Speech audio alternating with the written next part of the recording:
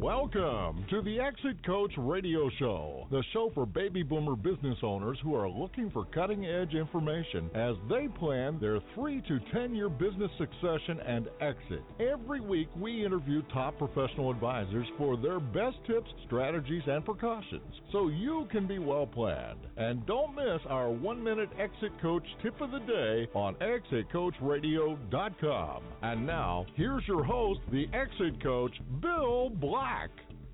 Welcome to the show, everybody. Thanks so much for being with us. We have a great guest that's been with us before coming up in just a second. Before we get to that, I want to let you know that our new book, the Exit Coach Radio book called 100 Words from 100 Advisors, is now available at ExitCoachRadio.com. You can go to our website and get it there, or for a limited time, you can text Exit Coach, all one word, no spaces, Exit Coach, to 44222. Again, text Exit Coach with no spaces to 44222 and get the book for half off its listed price on Amazon. My next guest is Eric Klinger, and he's joining us from Deal Lounge in Manhattan Beach, California. And let me tell you a little bit about Deal Lounge. They bring uncovered investment banking deals in the lower middle market to a broader audience of financial and strategic buyers. So if you're in that space where you're saying, you know, I need somebody to help bring me to market and to an audience of financial and strategic buyers, you're going to want to listen up to this. Eric, thanks for joining us today and welcome back. Thank you, Bill. Thank you for having me today. Yeah, it's a pleasure to have you on. I like the name of the company, Deal Lounge. It conjures up an image, first of all. Yeah. And congratulate you on your successes that you're having. Tell our listeners how Deal Lounge came to be.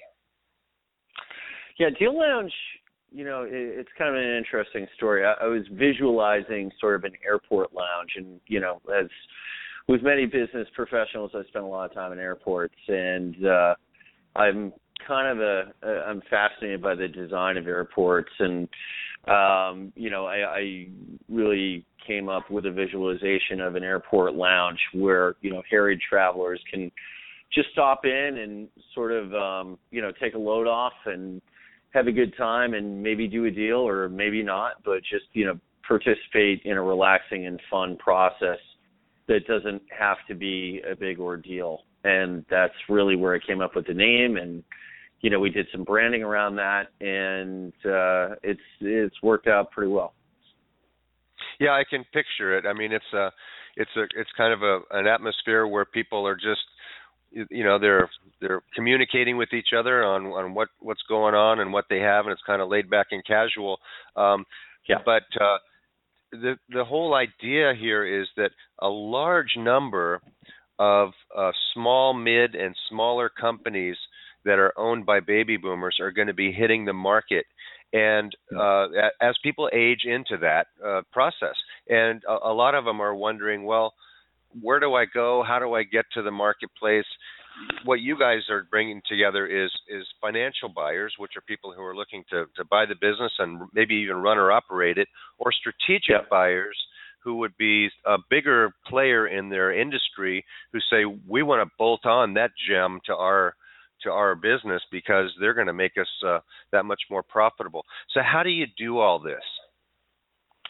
Well, first of all, you know, our audience really is there's a lot of private equity firms. We tend to like firms that have a portfolio company in that industry already. So they are basically strategic acquirers as opposed to financial buyers in and of themselves.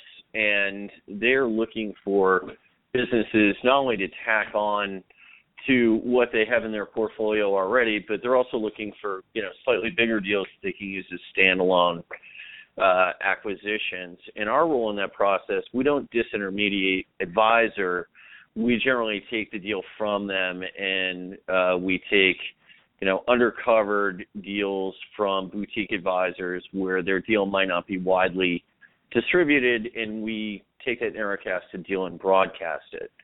So from the standpoint of a company, you know, that is entering into succession planning and really looking for a possible exit, you know, for the business that they've worked so hard to build, what we tend to do is we provide them an entry into the market as far as, helping them put together their deal team, really kind of staging the company for exit the same way that you would stage a house if you're looking to sell it.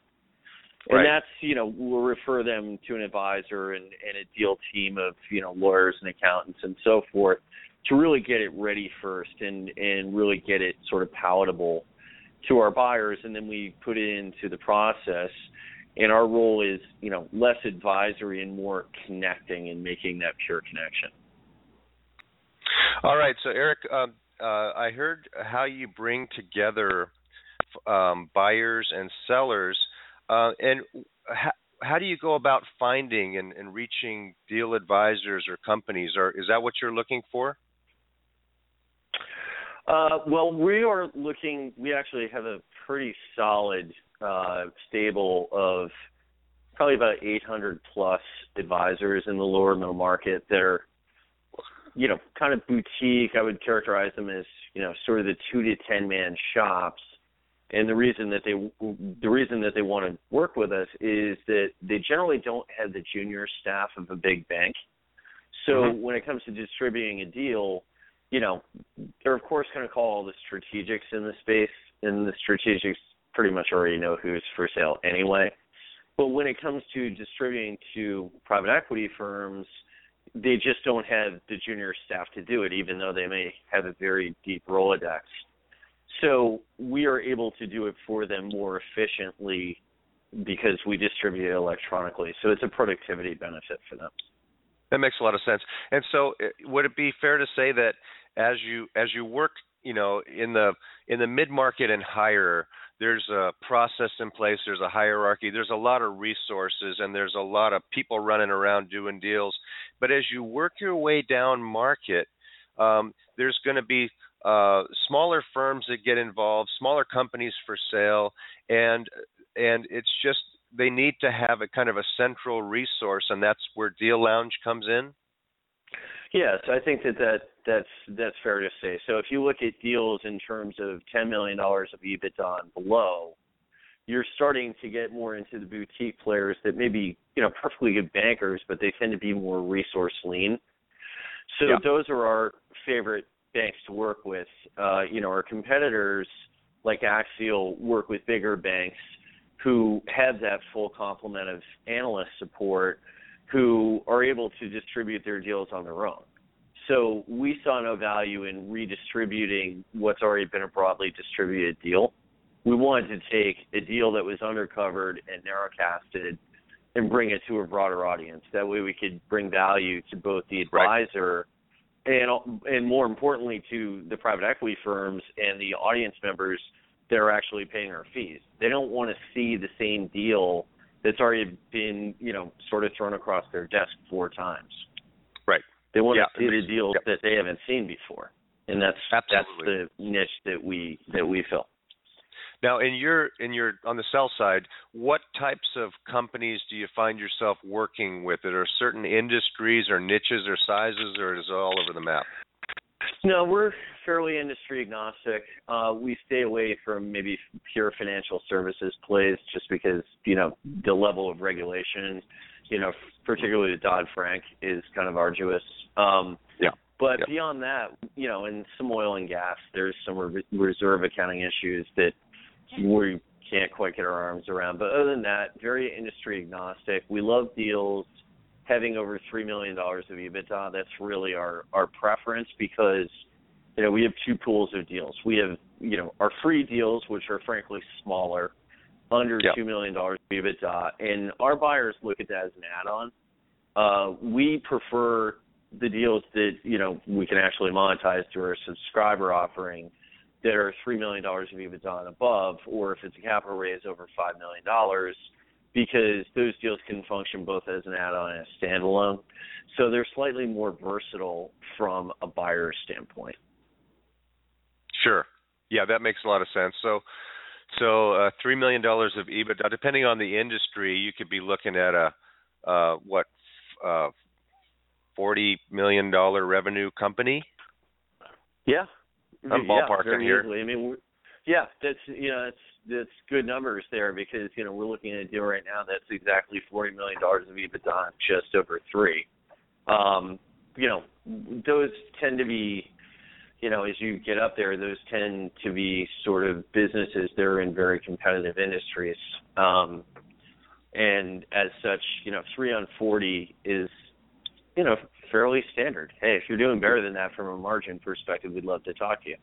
That was a lucky guess, but let's say there are professional firms that $3 million of EBITDA might be a $6 or $7 million revenue company, right? I mean, just depending. It depends on the type of industry and how it's structured. But what are some of the characteristics that would cause you to look at a deal? Let's say they meet your financial criteria, but from an operational standpoint or from a management standpoint, what are some of the things that would cause you to look at a deal and go, no way, that's never going to work? What are some of the big red flags? Yeah, that's a good question. The things that we tend to look for, I guess we tend to be glass half full people by nature, but as probably are most bankers, we tend to look for, are their gross margins in line with their industry or slightly better? If they have worse margins, we need to know why. If their year-on-year revenue growth is negative, we need to drill into that. If their management team, actually, this isn't such a red flag for us. There are a lot of owner operators in companies. We prefer to see a management team, particularly on the deals over $3 million of EBITDA.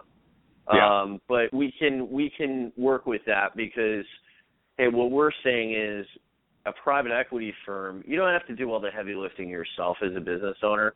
You could very easily get into the process and, let the private equity firm pull their weight as far as during due diligence. Hey, maybe they can line up some executives to round out your business team. Maybe they can line up some customers that with a couple of phone calls, they could, diversify your customer concentration. That brings me to the last one, which is, and this is really industry dependent, but sometimes customer concentration can be an issue. Some industries like aerospace, for example, customer concentration is fairly par for the course because it's a platform. But if you're running, a branded consumer business and you have 5 customers and, Walmart is a great customer, let's say, but they're 70% of your revenue, well, if that relationship goes south for any reason and, guess what, they're Walmart and you're you could have a problem there. 70% of your revenue line could disappear for whatever reason. So we would need to get comfortable on that. It makes sense. Yeah. Obviously, they're great tips, and we hear those kind of things all the time. As far as what are some of the preference items, those are right in line with what we hear a lot. Now, do you find any big difference between a financial buyer's qualifications and a strategic buyer's qualifications? Are strategic buyers looking more for the niche player in their industry, or what can you tell us about that? Well, they tend to look at deals very differently. We always prefer a strategic buyer because most clients in this, with everything that we know now, most clients definitely prefer a strategic takeout. The problem is with a strategic, it's hard to get a deal done sometimes because when they want to move, they can move very fast. But if your business doesn't exactly fit into their sweet spot, they tend to not be as excited. And that's where private equity has an advantage because they're industry agnostic and they're open to more things. Private equity tends to acquire things more for cash. Strategics, might want to use stock, but on the other hand, private equity firms in some cases try to make use of seller debt. I think it's enough to say that most business owners would prefer to be taken out by a strategic because their valuation parameters are also different, right? They look at it as contribution to gross margin as opposed to, LTM EBITDA, or in the case of a software business, they would tend to acquire as a multiple of revenue. Yeah, and they're gonna realize cost saving right away by doing away with a lot of redundant job descriptions or departments. Even they're looking to get that gem that's going to be perfect for their business. So what I'm getting at is, if a company, for instance, is looking to be acquired by a strategic buyer, and let's say they're saying, okay, in the next 3 years, we want to be a strategic target. Right now, we have 5 different lines that we work in, and we're all over the map. Should they start thinking about narrowing those down and really focusing in on a very narrow niche to be a strategic target? Yeah, that's a great question. I would say that it depends, and it really depends on their customer concentration. If they are going narrow, they might find themselves more concentrated than they are today. So that's always a little bit of a turnoff, that higher level of concentration. On the other hand, if they can fit more cleanly into a strategic portfolio by narrowing their focus down to a niche, then that might be worth it. But then you're sort of gambling, the enterprise on that firm, that company being ready and willing to acquire that company at that time. And as you know, if you're looking at a 3-year horizon, a lot can change in 3 years. Yep. In some cases, it's good to have that strategic sort of pre-sold, and it's good to have a banker that would maybe know that industry really well.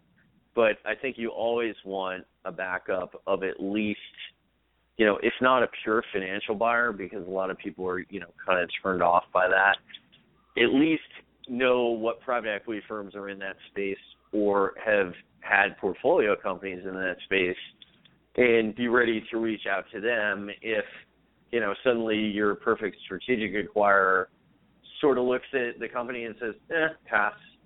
And that can happen. Even when they were hot on it 6 months or a year ago. They can just be like, management shakeup. Yeah, we're not really acquiring anything right now. And then you're out of luck. Good point. So, yeah, it's an interesting conundrum, but sometimes companies operate in a general terms, and maybe they should have maybe they should create a division with that strategic niche in it, so that could be acquired and keep operating the company. There's all kinds of ways to go about. Let's get back to Deal Lounge. I mean, you could do a carve out. Some sort of divestiture that works. Yeah, good. We just want to bring great ideas to our listeners, and you're helping with that. Let's get back to Deal Lounge. Now, you have a free area and a subscriber area. What do subscribers get that free users are missing out on? Well, they get a couple of things, but the main thing is they get access to our bigger deals.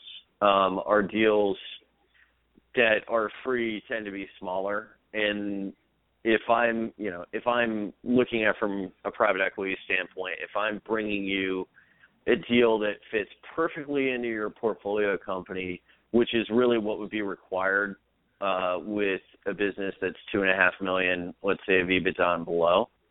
If that works out, then terrific. But a lot of times it doesn't work out. So from a private equity standpoint, you're looking at that smaller deal a lot of the time and saying, yeah, that's not really a fit. Whereas if I give you a bigger deal, the main benefit for the private equity firm is that they can deploy the capital more efficiently. So if their target check size is $10 to $50 million, that deal is going to go through a lot easier if I'm giving you a deal where they can write, a $25 million check as opposed to a $10 million check. Mm-hmm. Because it allows them to distribute their money more efficiently. And don't forget, when they raise the fund, they get paid on that capital being deployed. They don't get paid on it just sitting there.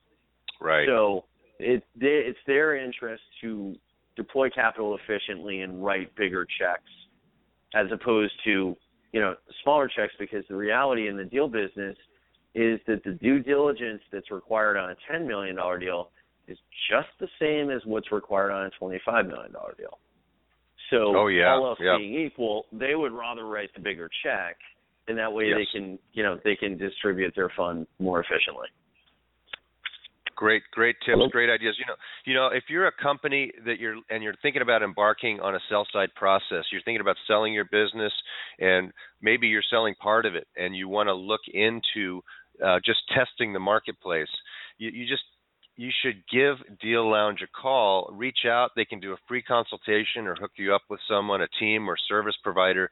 Eric, tell our listeners the best ways to get in touch and find out more about Deal Lounge so that they can make up their mind whether to get in touch or not.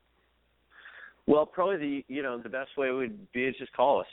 Call us at 310-957-2064. Or you can send an email at info@deallounge.net, DEALOUNGE.net. So there's one L in Deal Lounge. Just send us an email. We'd love to talk to you. Love to hear about your situation. We'll set up a free consultation, and we'll figure out what you need, where you need it, and we'll go from there. It's a great service. It's a great idea, and I wish you guys a lot of success. I think it's very much needed in this space in the marketplace, and I think you're really onto something. So, Eric Klinger, thanks so much for joining us today. I look forward to the next time we speak. Likewise. Thanks for having me today. All right, we're going to take a short break. We'll be right back after this. Please stay with us. Thank you for listening to Exit Coach Radio.